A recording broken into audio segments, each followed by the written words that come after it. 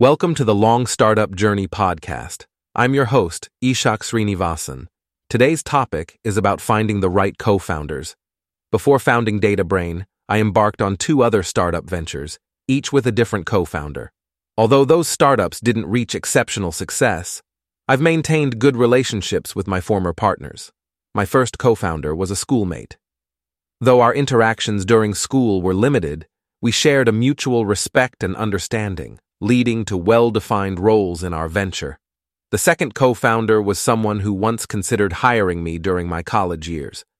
A decade later, after leading a successful company, he became my business partner. Now, my current co-founder was a client in my consulting startup. We developed a product together and fostered a respectful professional relationship. In my experience, respect is a vital element in a co-founder relationship.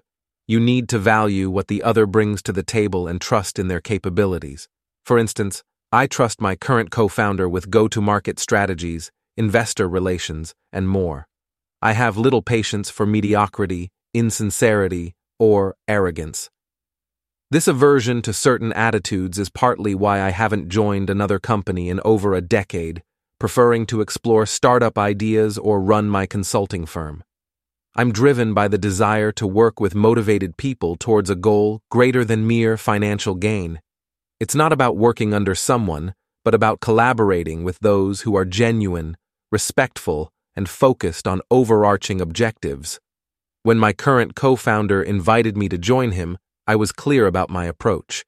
I would question decisions constructively and would struggle to work under a "because I said so" leadership style. In our current startup, we faced numerous challenges. It's our mutual respect and sometimes one person's relentless optimism that keeps us going. We are unified in our belief in our product and its potential. This shared vision keeps us focused and dedicated to our respective roles. I believe that when co-founders have clear responsibilities, excel in their areas, and maintain a respectful dialogue always centered on the company's well-being, the startup journey becomes not just successful, but also joyful and filled with learning. Until next time, remember to find those who share your respect and vision, and see how that transforms your startup experience.